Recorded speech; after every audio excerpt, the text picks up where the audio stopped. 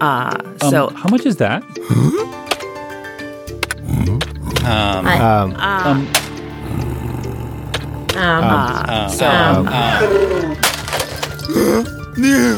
Well, welcome to the Podcast Editors Mastermind, where we talk about the business side of podcasting and everything that goes along with it. Before we get started, I do want to say that we here at Podcast Editors Mastermind are united to condemn the tragic murders of George Floyd, Breonna Taylor, and many, many others at the hands of police. This is a continuation of the systemic racism pervasive in our country since its inception, and we are committed to standing against racism in all its forms. We believe that to be silent is to be complicit. We believe that Black Lives Matter. We believe that Black lives are more important than property. We believe that we have a responsibility to use our platforms to speak out against this injustice whenever and wherever we are witnesses to it. In creating digital media, we have built audiences that return week after week to hear our voices, and we will use our voices to speak out against anti-Blackness and police brutality. And we encourage our audiences to be educated, engaged, and to take action. And we encourage you, there is a movement. If you follow the hashtag Podcasters for Justice, join what they're doing at wocpodcasters.co. Just get involved, do what you can. This is something that we all have to, use our platforms for. And we were talking earlier about how we wanted to handle it. And clearly, we're probably not the best people to be talking about having this conversation by ourselves. We aren't, we have a certain privilege that we are aware of. So in the next episode, we do want to have a conversation about diversity and inclusion and just kind of open that conversation up to what can we as podcast editors and for many of us podcasters do just to be supportive. So please get into our group, get into our page. If you want to come on the show, please reach out to us. We want to have as many voices in this that we can. There are so many things that we could say, but in all honesty, a lot of that would probably fall flat short of having somebody here to actually have a real dialogue. So we want to honor that in a way that really does honor people, not just us pontificating about what we think. We want to go beyond just saying and actually take action. So please join us in that conversation on the next episode. PodcastEditorMastermind.com. Sign up to be a guest. We'll even let you come on without editing an episode. Yeah. What? I know. But we will. Yeah. Yes, we will. So we can introduce ourselves? Yeah. So I'm Daniel Abendroth of Roth Media. Up above me, we got Brian Ensminger, Top Tier Audio. And I'm Carrie Caulfield-Eric from Yahoo on Podcasting. And I'm Jennifer Longworth of Bourbon Barrel Podcasting. And we are the Yetis. Yes, we are. Just don't put us in a room. The good, the bad, the Yetis. Don't put us in a room. So today we're going to be talking about an issue that Brian is struggling with, and that is buying new equipment for our business and whatnot. Computers, cameras, new microphones, toys to play with. Carrie, your gain is a little low. Yeah, I bought a Shure SM58, and I think I need some sort of cloud lifter or something, or I need to eat the microphone. I think that only works if you don't get softer as you eat the microphone. just saying. I have to self-edit all the time because I can get very, very loud. I don't think with this microphone that you're using today, you're going to worry about that. So can I just kind of take a second and frame up what the question is in my head? Because I'm hoping that on this call, someone will have all of the answers for me, all of the smart things and stuff. So I recently launched a Hindenburg course. It's designed to take people from, I just installed Hindenburg to I've now published my first episode. And to do that, I created a lot of videos. And not surprisingly, processing a video takes a little bit longer than processing audio. And so what I found was that I was starting to reach a bottleneck with my production process. And similarly, when I'm working on audio, running processes in RX7 to reduce noise or to take out reverb for somebody that's stuck as a Yeti in the middle of a room or any other condenser microphone for that matter, can take a lot of time. And I feel like I'm underutilizing myself because I'm just kind of sitting there twiddling my thumbs, unable to do anything else while these processes are running. So then the question comes up, is it wise for a single producer like me, I'm a one-person shop, to pick up a second computer that will likely be underutilized, that maybe isn't the most powerful, or is it wise to start thinking about upgrading and spending a good bit of money on something that really makes a difference? So that's kind of what led to this conversation that we're having here. And I've already asked the Yetis once, but I'm asking again because I just lack self-confidence. So what are you guys thinking?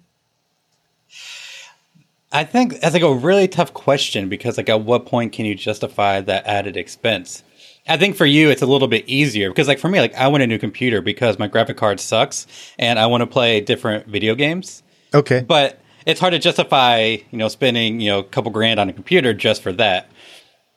Well, with you, it's a little bit different because you're actually using it for like something business related. So there is like a monetary incentive, I guess. Yeah, and I guess the other part of that is I've been asked to put together a proposal for another company to do videos for them. And I'm thinking this could take a while, right? Not only does editing take longer, but exporting takes longer. So Tanner, to answer your question about Adobe Media Encoder, I have no idea. I'm using ScreenFlow. I don't know what it uses. I have a piece of software that I use. So I don't want to take over the conversation. No, go for it, because usually it's me. Yeah. Y'all better get it in while I don't have anything to say right now. This is my opportunity. Yeah. Hurry up.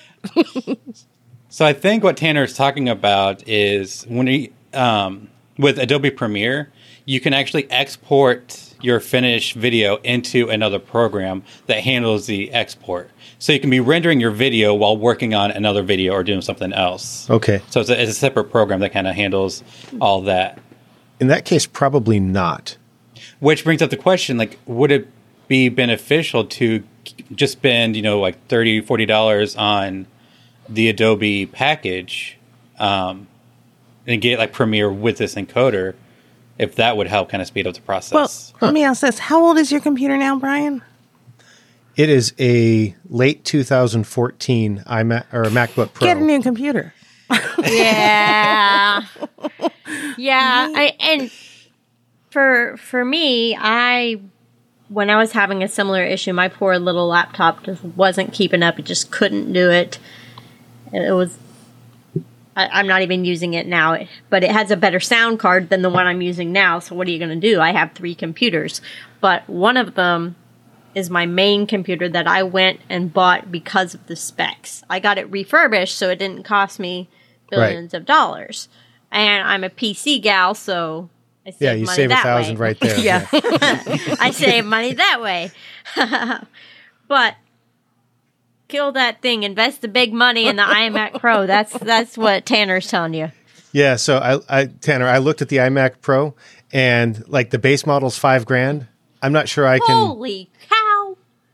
Yeah, I get that I might never regret it, except the day that I sign the check for the $5,000. Now, I mean, to be fair, that thing's rocking like 12 cores, and it's a beast, right? But it's $5,000, and so I did look at all the specs, and the only other one that I can find with an i9 in the MacBook line or is the MacBook, right? So the minis don't have it.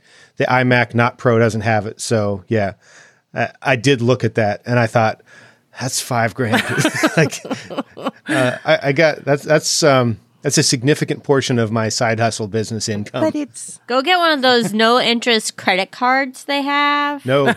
Yeah, don't do that. That's a bad idea. That's how B&H gets you. Oh yeah. But it's an investment, so you need to look at it that way, and it's also a write-off. It's a business expense. So Yeah, but it's still an expense. Yes. I know. But will it make your life easier and you better at your job? Right. And I'm also playing the odds here that this computer won't break. So if I did buy another one, I do have 2 computers, right? It's not a matter of choosing to invest in something that's underpowered. So I have 2 underpowered machines. So Tanner said, iBuyPower can do a custom build that might cost you $2,500 to $3,000, but it'd be PC. That might be a hard I mean, it's switch. tempting-ish. Yeah. You come So, to the dark side. couple thoughts that- Sorry. So I can popped have up. 3 computers, no problem. Yeah. Yeah, I've got. My wife has a Chromebook. She has my old laptop. We also have another laptop lying around, and I think a laptop in the drawer. Then I have like my I desktop. forgot about the laptop that's stuck. I got like 4 computers in this room. Is this an episode of Hoarders or what? That's We're not even feeling going to like get I'm in into the the wrong rest of place that. now. Sorry. Us PC people can collect computers. You Mac people Yeah. have to like decide on a computer and throw yourself into it. Get that Apple credit card. Don't let Steve hear you saying that. Oh yeah. He won't. Well, I don't know. He might be listening. Do we need to cut? I have an aversion to that. Okay. Yeah. I appreciate you dreaming for me there, Tanner. I really do. If I could dream with your money, buddy. So, I mean, I appreciate the input. I really do, because it sounds like my initial inclination to go with my gut and buy the thing that I emotionally want, which is the beast of a machine, whatever beast I can afford. Like Right. the most processors, the biggest numbers makes sense. Take advantage of when those things line up, right? That emotional desire and the actual need happens rarely. Now, I don't know about you guys, but I've occasionally found that emotions lead me in the wrong direction. So I do try to be a little bit careful about that. But yeah. One thing that's coming up for me is like, how long is this computer going to last? If it's going to last you, 6 years, that comes down to just over $1,000 per year. Like, is that, or I guess That's 500. less than Less $1,000 than, a year. It's like, is that like, how does that feel? And then the other thought that came up for me was, is this video work going to be continuous, or is it a need right now? Yeah, so I don't know for sure. I think it is a need right now, but I'd been thinking about this before the video work came up, because when I sit there for 30 minutes and watch RX do a sit and spin because it's running 3 passes of D-reverb, I kind of want to spend $100 on a KVM switch so I can just pop back and forth between computers and check in on it while I'm editing on another machine, right? Okay, for Yeah. those people who don't know, what is a KVM switch? Yes. A KVM switch is a keyboard, video, and monitor switch. So you can plug 2 computers into one keyboard, mouse, and video. And then you just switch back and forth. So it's like having a single display and input set for 2 different computers, or actually they make them for more. I think they make them up to 8, but I don't That'd be need cool. 8. Yeah. And so, for my day job, I've been working from home. And so early on, I got a KVM switch for that so that I could leave my work laptop plugged in and just swap out between my home computer and that computer. Ultimately, that ended up being a piece of garbage, but that wasn't the fault of the idea. It was the actual piece of hardware. Oh, well, I'm just going to add to this that it is about time for me to get a new computer, too. And my husband is trying to talk me into getting a desktop, which I find highly inconvenient because I can't lug it around everywhere. Yeah, but I have a desktop and it's kind of handy that I can't lug it around everywhere, because then I just have to sit down and this is my workstation. Here I am. Right. The end. And if I'm sitting here, then I'm on the computer, because I don't do anything else when I sit in this chair except be on the computer. Right. Right. And if I want to use a laptop, like right now I'm using the laptop because it's the one with the webcam. Yeah. I just shove the other one, but my main editing machine is a desktop, and I'm happy with it. I don't.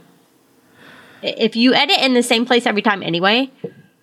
Yeah, but I don't always. But then again, I'd keep the laptop and then probably put everything on the cloud. I mean, not like everything, but have everything backed up on the cloud anyway. So Yeah, all my stuff's in Dropbox, so if I needed to work on something right. from a laptop, I just have to tell Adobe Audition to let my laptop recognize it.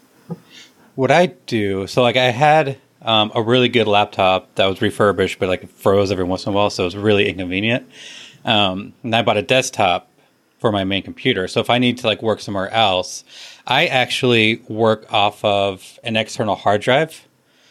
So I have everything synced through Dropbox. So I have my Dropbox folder on this hard drive. So every time I make a change, it automatically uploads to Dropbox. So kind of like an instant backup. So wait. But all that's on. Wait. So you've got the Dropbox app on the external hard drive, is what you're saying? I have the Dropbox program, but the folder that it syncs with is on the hard drive. Okay. I do the same thing with a different program. Mm-hmm. So that way, as I'm working in Reaper, so if I save my project, Dropbox kicks in and syncs that with my Dropbox account. Oh. Does that make sense? So it's like, it's backed up on your hard drive, but also in Dropbox. And it's mirrored on Dropbox on the cloud. That is smart. What kind of... Yeah. When I got the laptop that I picked up, I couldn't afford enough hard drive. Right. And I knew I couldn't. So when I needed it, I went and got an external hard drive for $100 or something to get half a terabyte. And then I set that as the sync folder. So all of my programs and everything live on my computer. And then all of my work files, all of those folders related to actually doing the work, live there with synced folders to either Google Drive or Dropbox, depending on what I'm working on. And then once I finish, the archives of my projects then go to a cloud drive that doesn't sync back. Right. Yeah. Yes, I actually have two external hard drives. I have a 2 terabyte that I work off of, and then I have a 4 terabyte that I do nightly backups to. Wow. And then I also have two terabytes in Dropbox. So in today's episode of Digital Hoarders, I've got 4, 6, We've 8, got 10 data, right? Oh, that doesn't even include my iDrive, which is 5 terabytes. But the job is data, right? I Right. mean, Yeah. you're a professional. You're doing the right thing. Like, Yeah.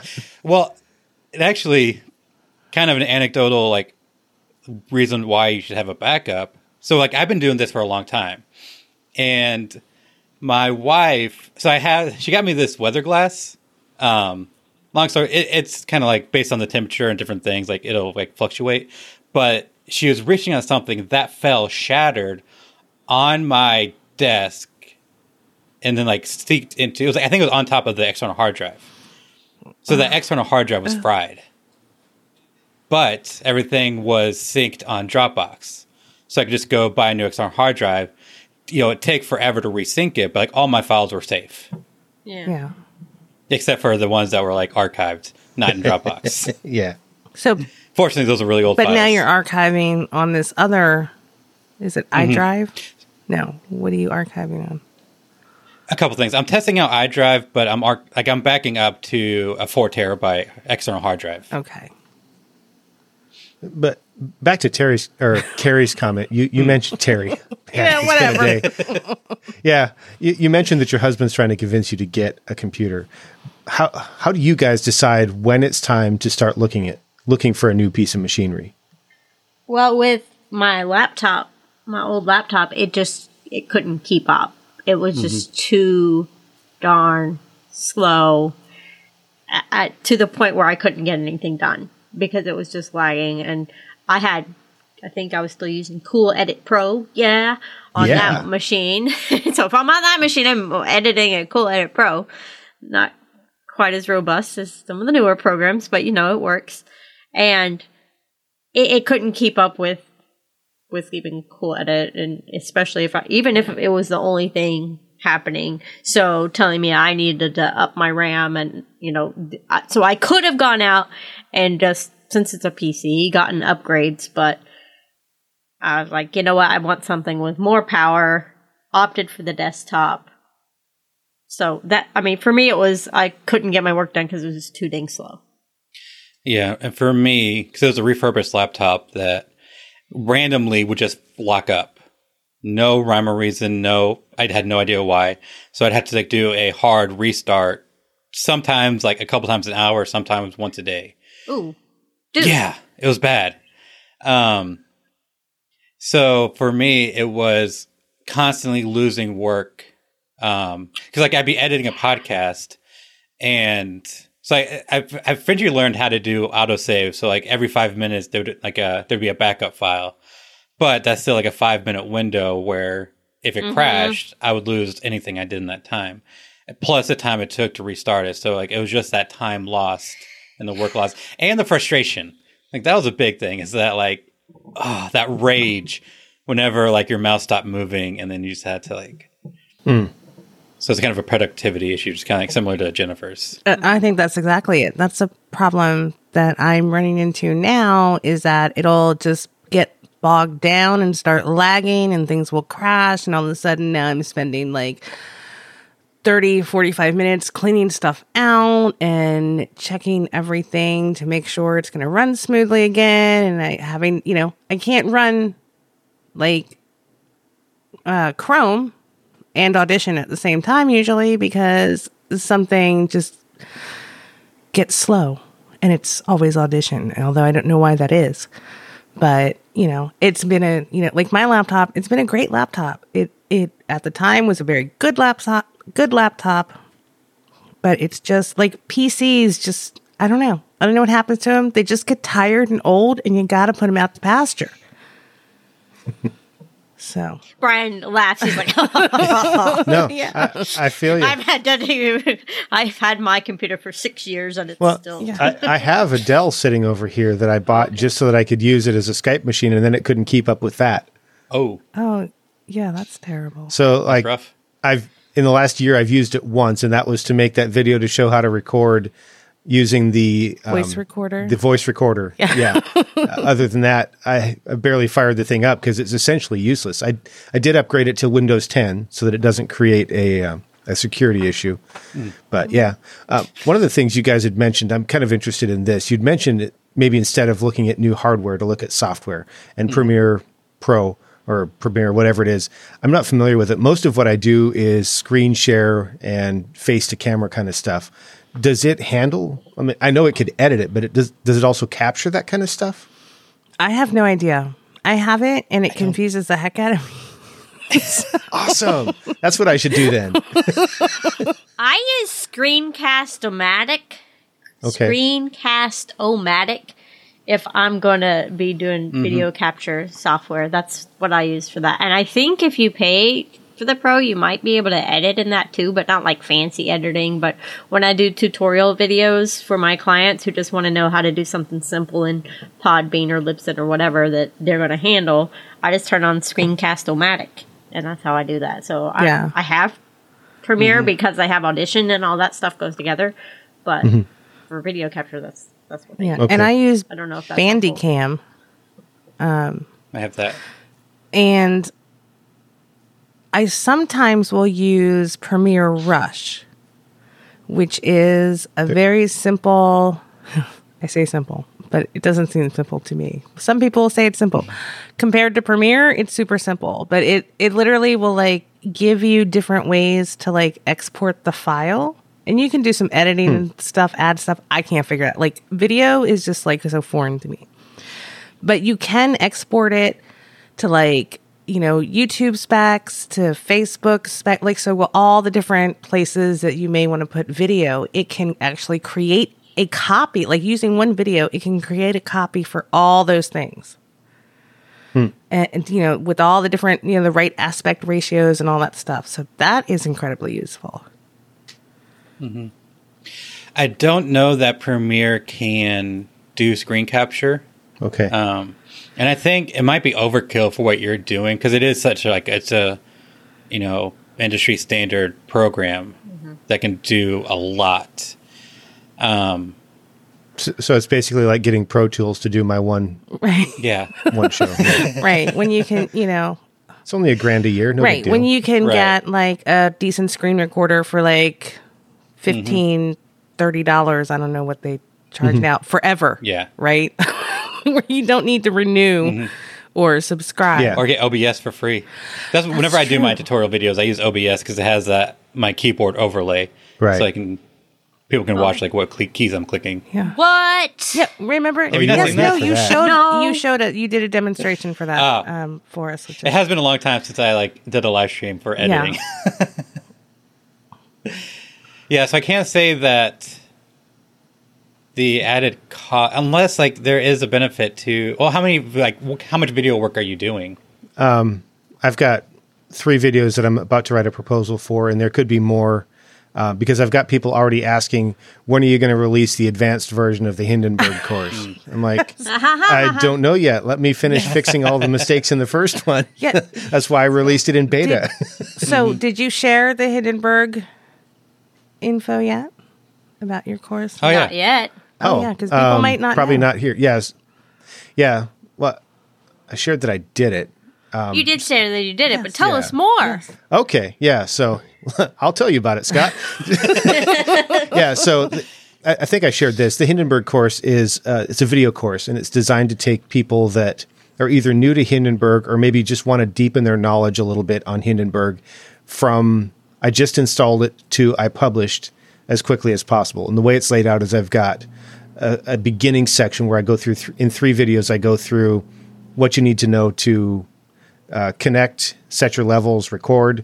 Then I go through mixing and editing, and then I go through the publishing process.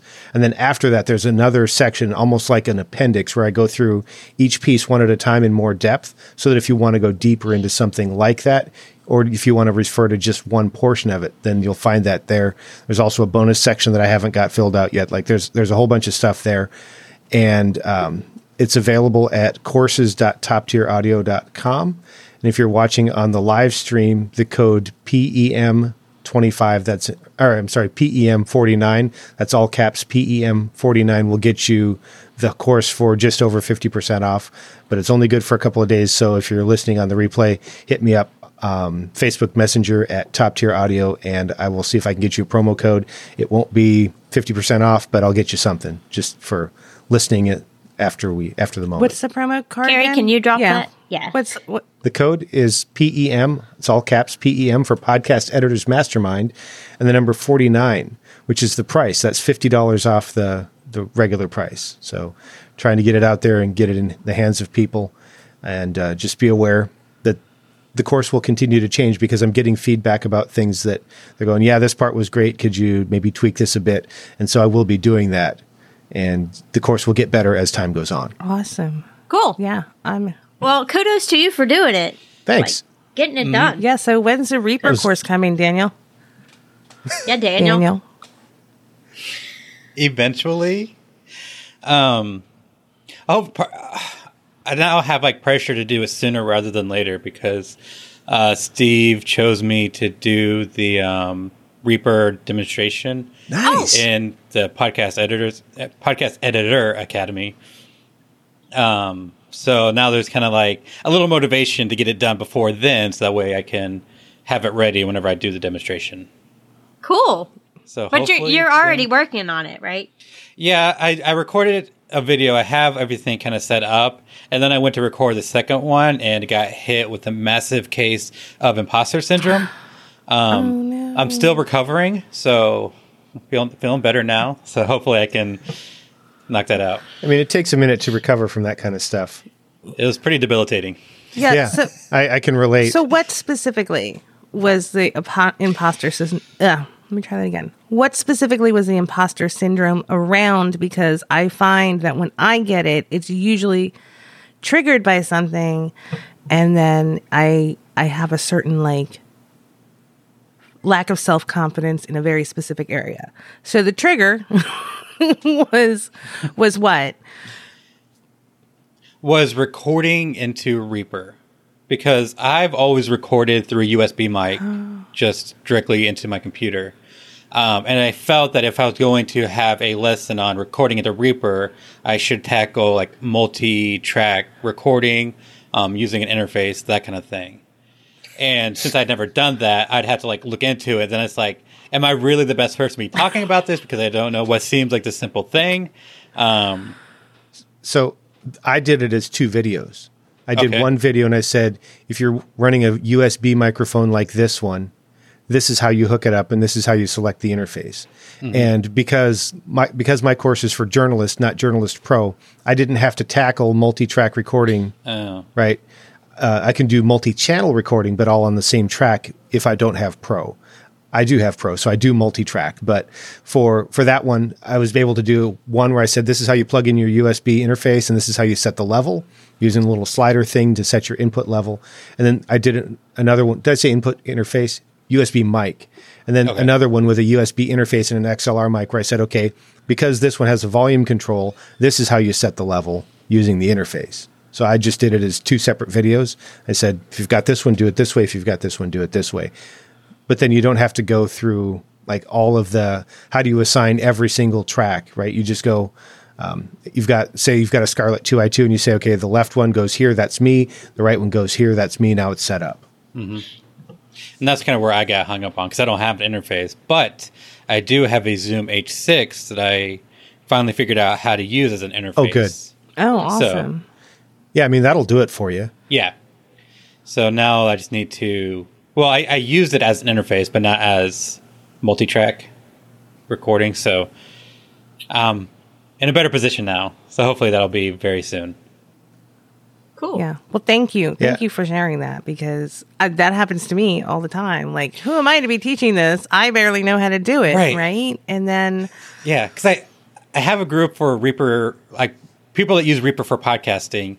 And like somebody asked a question and there's like 2 or 3 other people that are just like right there with these like amazing answers that I had no idea. So it's like, am I the right person? But nobody else is doing it, so that makes me the right person. If I'm the one to do it, then that makes me the right person. Well, Absolutely. and it depends on what you're teaching, right? If you're trying to teach what they're answering, you're not the right person. But if you're trying to teach what you know, you absolutely are. Yeah. I mean, that's something I had to work through multiple times as I was working on the course, right? Who am I to be the person that puts together a practice episode for people to go through? Who am I to launch this in beta knowing that there's some stuff that's wrong with it, right? I mean, all of that stuff all the time. And that's one thing for me. It's just like if I do something wrong or something that's not right, like, and then people are going to like there's that like, irrational fear. Like, you're an idiot. Yeah. But This guy shouldn't be in podcasting. But yeah, And I realize the irrationality of that, but it's still that fear. right. And I think that's incredibly common. The thing that kind of keeps me moving through it is that, okay, so how many times have you seen somebody who's maybe better than you are not know something and then just be like, all right, I guess we're going to learn together, right? Mm-hmm. So that's, and people kind of like that you don't know everything. Yeah. And I think that's something similar to what you said a while back when I first kind of brought this up was like, if you do make a mistake, take the correction because people aren't going to tar and feather you. Like, take that correction, say, oh, that's great, and then improve it and move forward. Did I say that? Yeah. You did say that. Yeah. I think it was you. It was somebody in the mastermind. And I'll just share with you that, since launching the course, so first I had 3 people go through it in beta for free. And they gave me some feedback, and I made a couple of tweaks, and then I said, there's going to be more tweaks, but I'm going to launch it anyway, because otherwise I'm going to tweak this thing to death. Yeah. I've gotten some other feedback of things that could be better, and so I'll fix those.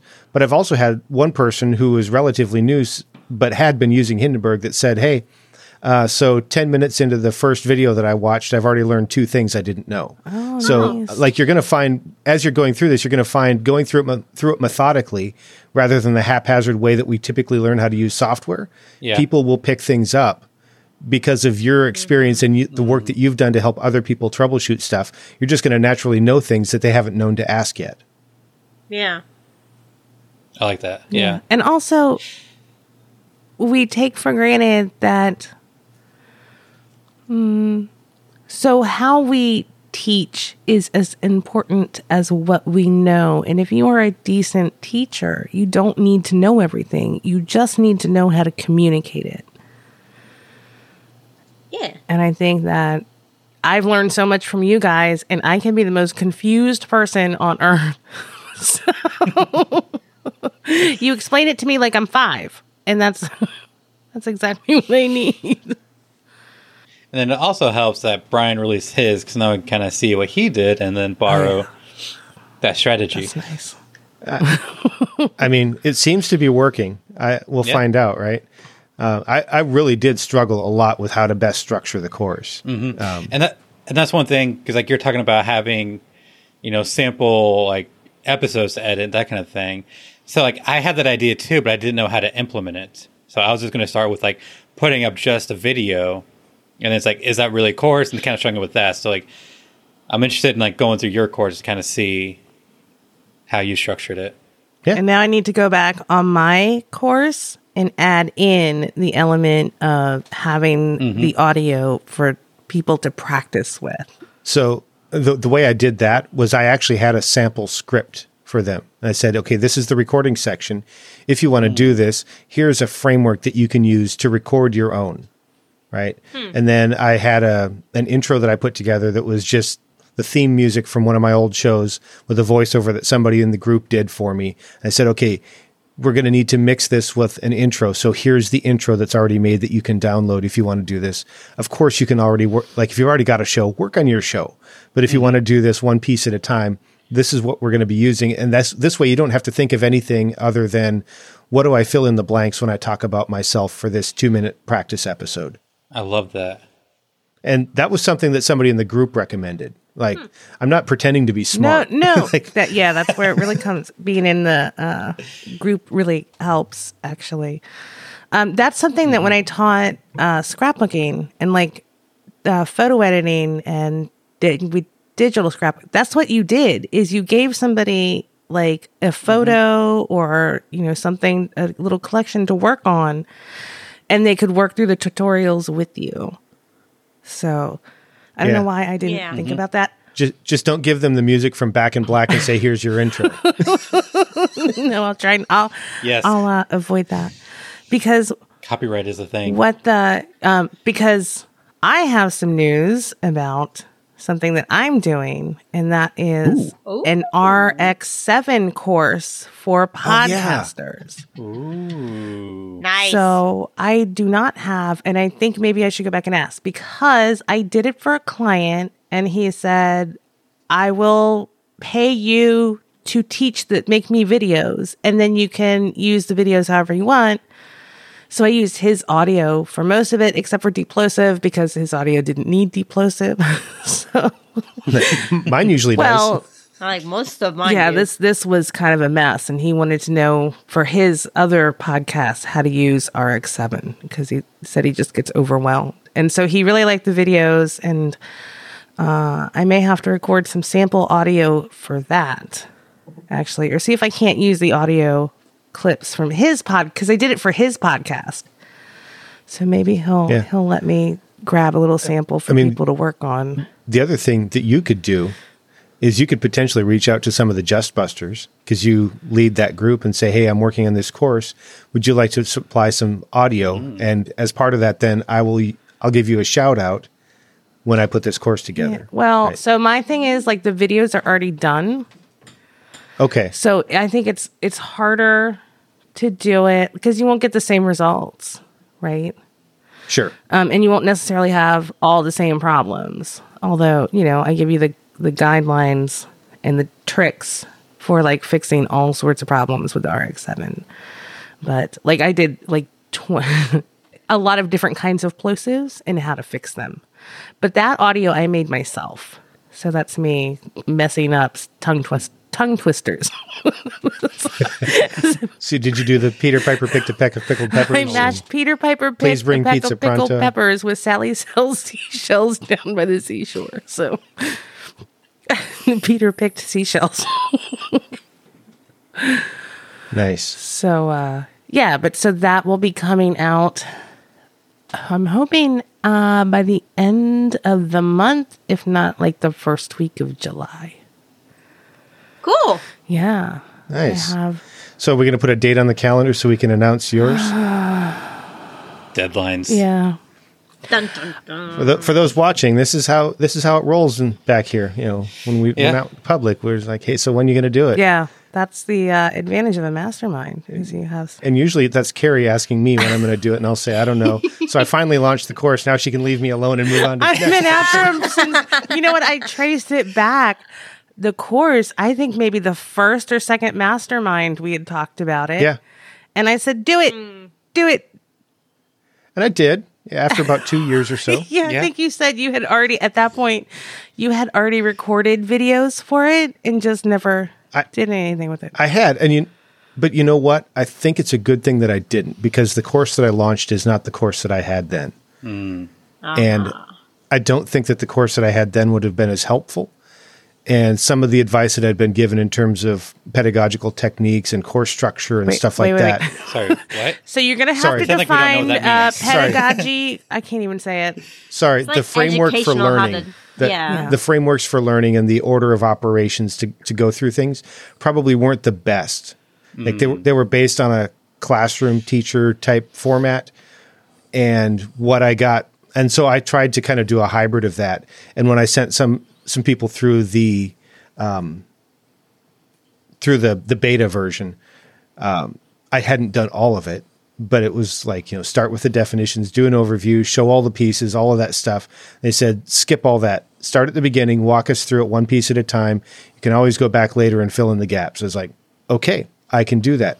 So if I had launched the initial one, that would have been the course, but even more so dragging on slowly. And the feedback I've gotten is, hey, this one moves along. It's not too fast. There may be a couple videos that could be longer, but it's not too fast, but it's also not too slow. Yeah. So Cool. I wish I had launched it 2 years ago, but it probably would have really not been a good. Right, but you know what? You sat down and did the work 2 years ago, and you learned something from it, and then you probably poked around in other people's courses, I'm guessing. Not any Hindenburg courses, and I did that on Right, purpose. but you- because I didn't want to steal. Right, well, borrow. But I didn't want even the appearance. implement in your own way. I'm a big fan of getting inspiration from other people. And no, it sounds terrible. But it's we all, because we're all basically floating around in a world where all the information is pretty much the same, right? Mm-hmm. There are only so many ways you can edit a podcast in each program. Right. So, but there are all different ways you can structure the learning of that. And you got to start, and especially if you don't have a teaching degree, oh my God, what do you do? Like, it's a new thing. Well, there's a lot to learn. There's a lot to covet and get inspired from.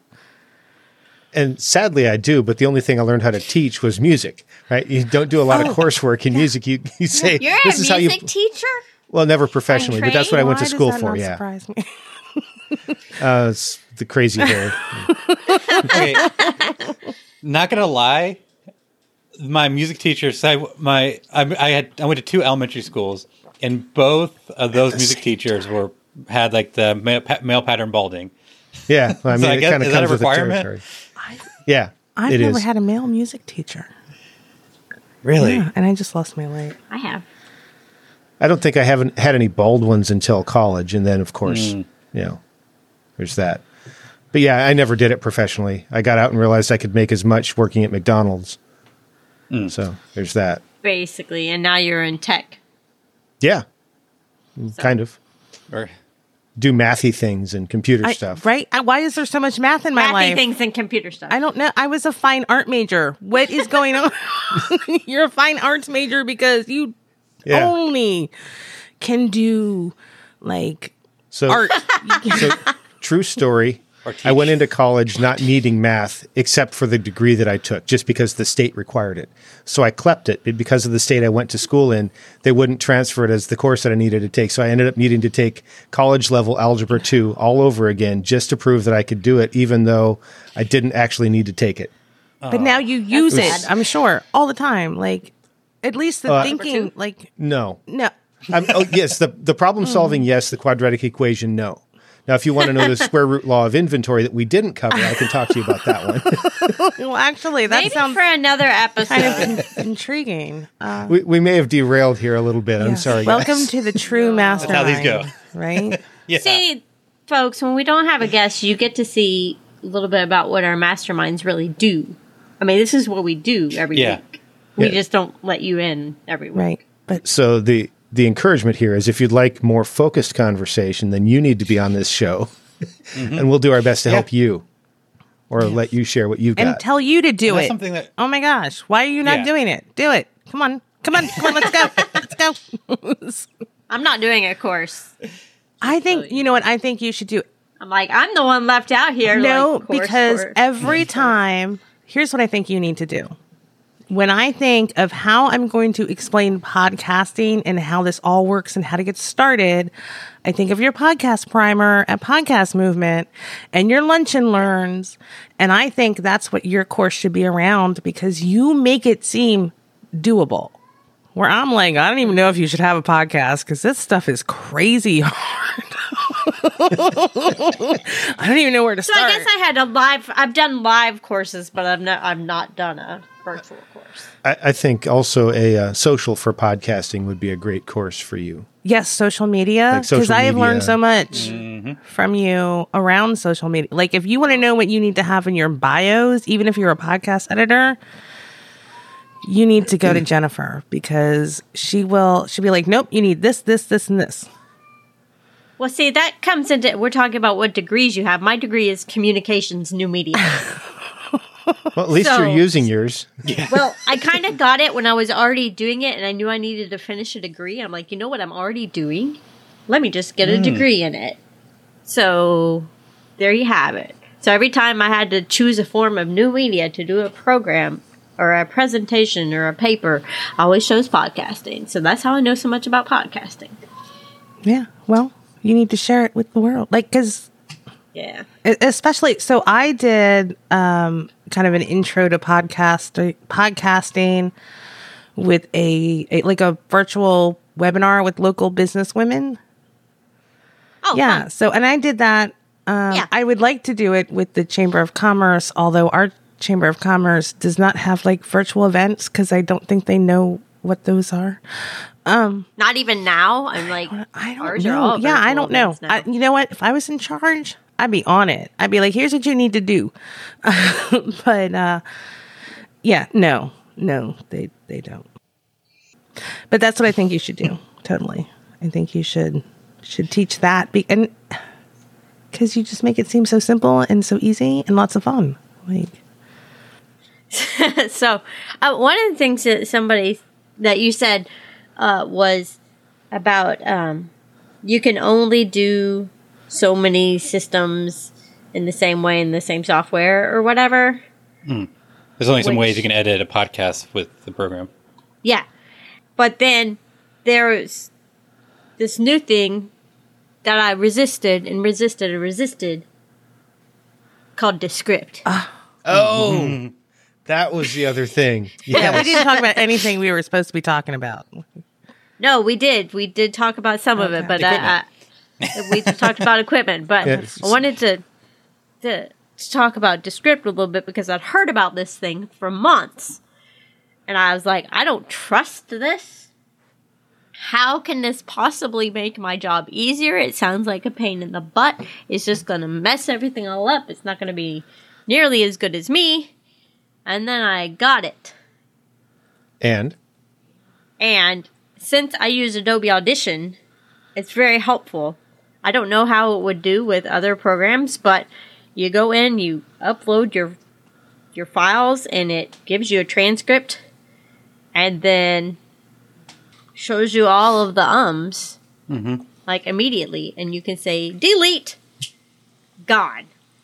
And there went 200 ums out of a file. And I'm like, 200 ums? Yeah. Oh my goodness. And so then after, and you can also look, and I haven't done much content editing with it because I'm still like trying to decide if I trust it or not. But I've looked at the beginning and can tell that they're just gabbing before they actually start. I can just cut that out right then. And the same thing at the end, just cut that out right in without having to listen to it. And so that's kind of speeds it up. And then it exports as a project file. So all of the cuts are there and it's non-destructive. And if I don't like the cut or I decide that really needed to stay there, I just slide it back in Audition. And it has made things go a lot more smoothly. So I went ahead and jumped in. And I'm only month to month, though. I didn't pay for the whole year because I'm still like... I bought the year. So I'm not all in, but I'm mostly all in. Yeah. See, my first time was a little bit different because the first time I tried to like do it to the it found 4 instances. because the speaker was so like articulate. So like, well, this doesn't save me any time at all. It took so long for it to like actually process.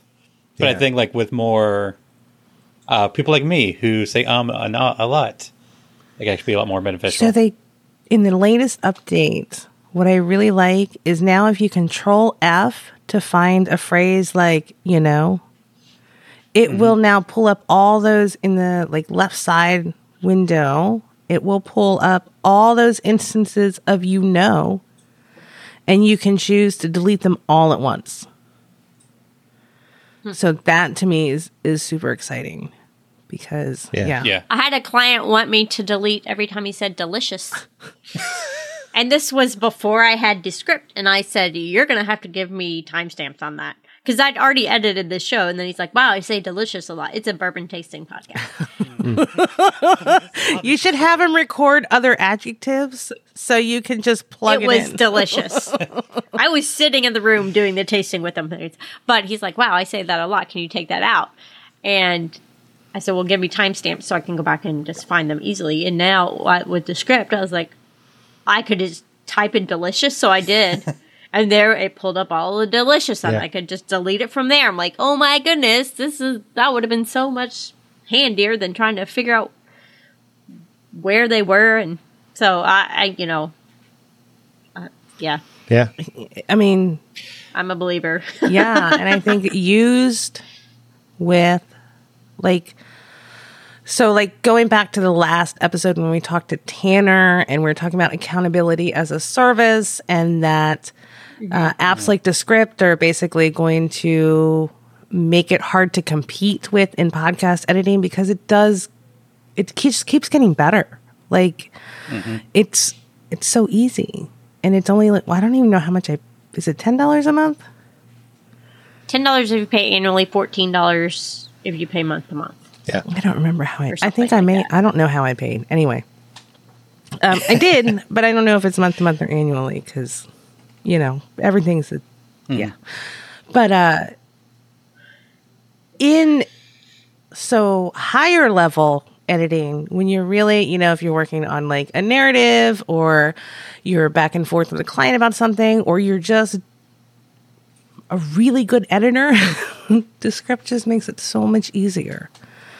It really does. It saves time, and I've been doing a lot in Descript. And it can do the sequence thing where you pull in 2 tracks. Yes. Yes. It transcribes them both and takes the ums out of both tracks and separates them back And out. you get a transcript. Yeah. And you get a transcript, now. which you can then... The transcripts make Otter look amazing. Right? Yeah. Yeah. So they need to work on that a surprisingly little good. bit. It's... Well, I've actually found that Descript was more accurate than Otter. Oh, not for mine. Oh, I wow. think for... Are you clicking a pen mine. on a podcast? Jennifer? Now we have to leave that in. Yes, please, whoever's editing that. It don't was cut just, that out. I didn't mean, it sounds like this. I know. I'm a fidgeter too.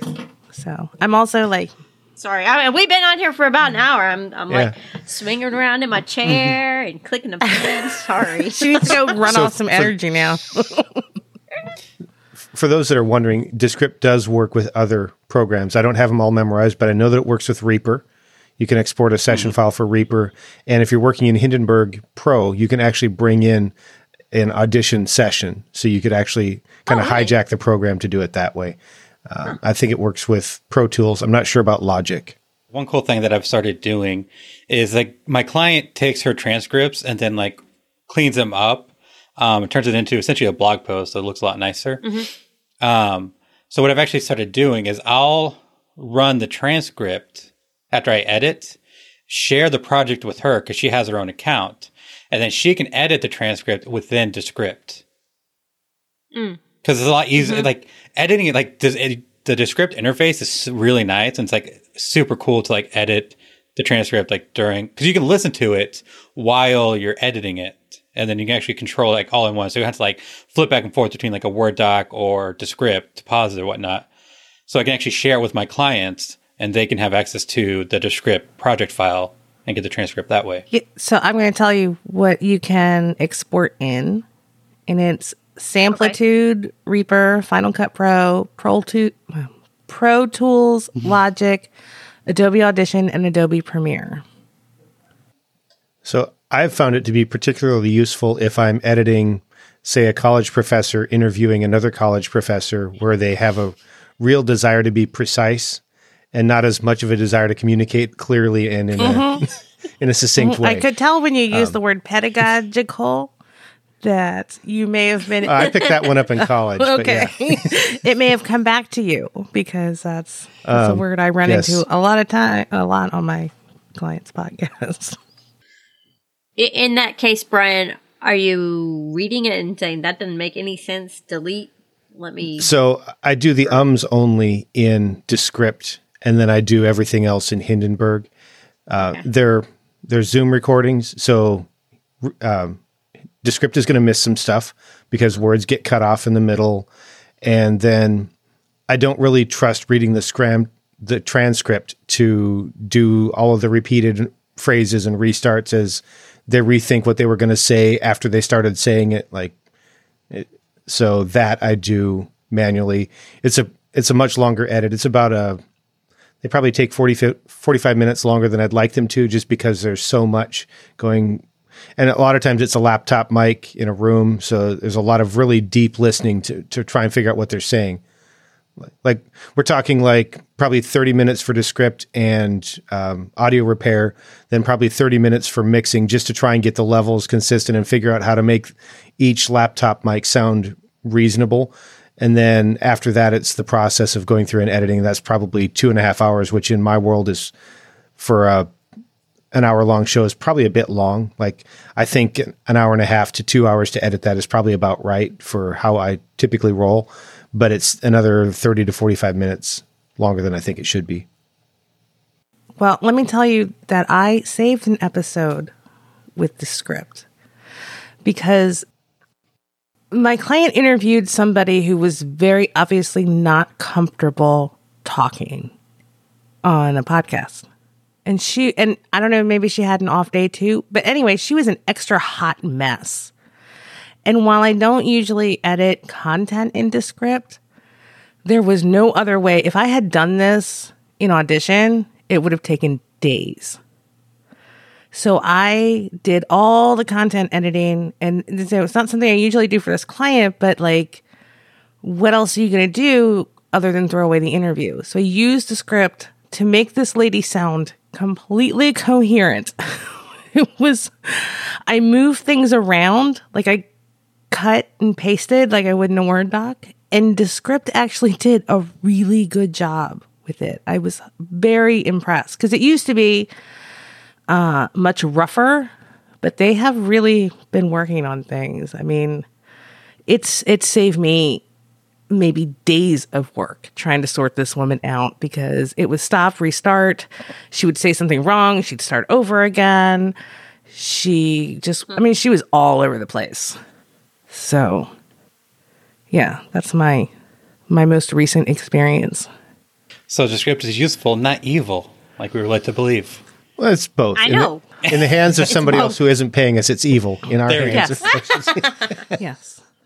I mean, if you just ran it through Descript and didn't touch it again, yeah. Yeah. I don't think so. I don't 'cause trust it enough to not listen. Yeah, Like, absolutely. if I have a show that they don't want a full edit, like they don't actually want to pay for me to listen to the whole thing, I'm not going to use Descript on it because I don't trust it to not have a bad edit. Yeah. Because especially with interviews, if they're talking over each other and there's there's a chance that it might cut both of them for the when the other track was actually saying something that mattered because it doesn't know you can silence just one. Right. You still have to put ears on it. Like, it's not a substitute. Yeah. I don't know that it ever will be a substitute. There's no substitute for listen. You have to listen.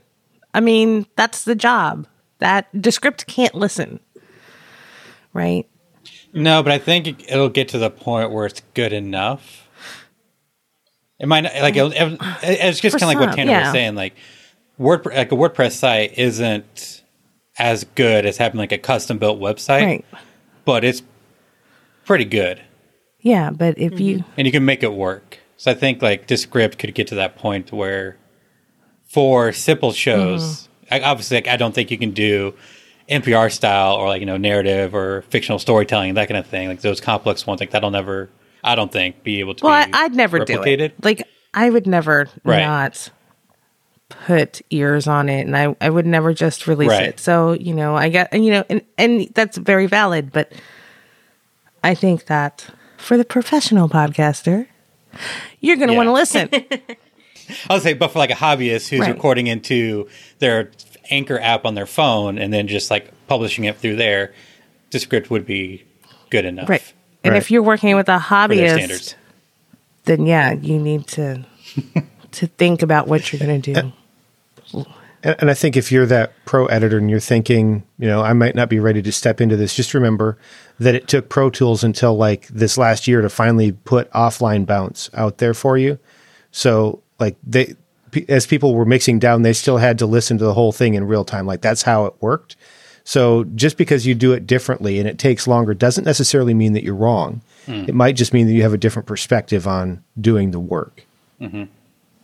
And if you want to hear more about that conversation, it's actually very similar to what we had in the last episode with Tanner. Be sure to go check that out because that was I thought it was a really good conversation. Just kind of about our role as podcast editors in the future. It was really nice that Tanner was really candid about his business. I learned a lot. I learned a lot from him. And that is at podcasteditorsmastermind.com. It is episode 7, which you can also find in your favorite podcast app. But you know that because you're podcast editors, right? And if you want to be on the show, if you have a problem that you need some work on and you kind of want to workshop and get some feedback and advice, go to podcasteditorsmastermind.com and click on the link that says be a guest, fill out the form. You can edit the episode if you want. We'll have you on the show and just kind of workshop whatever your issue is. Like we did with mine today. Exactly. I have one more piece of news. If you would like to hang out with me on Saturday, I will be at the Indie PodCon virtual conference, which is it's a one-day thing in the Indie Podcasters conference group on Facebook. It's also on their website.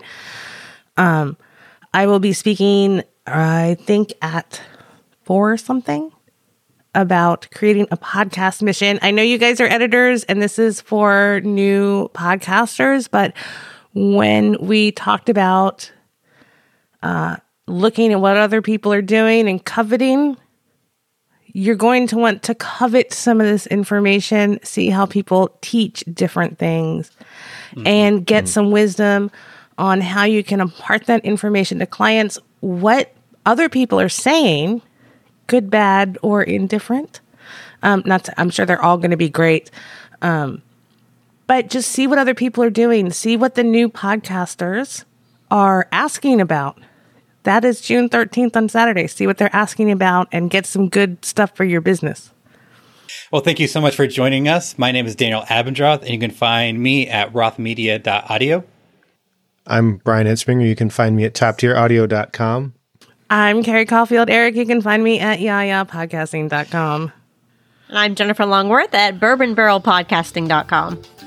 And thank you so much for joining us on Podcast Editors Mastermind.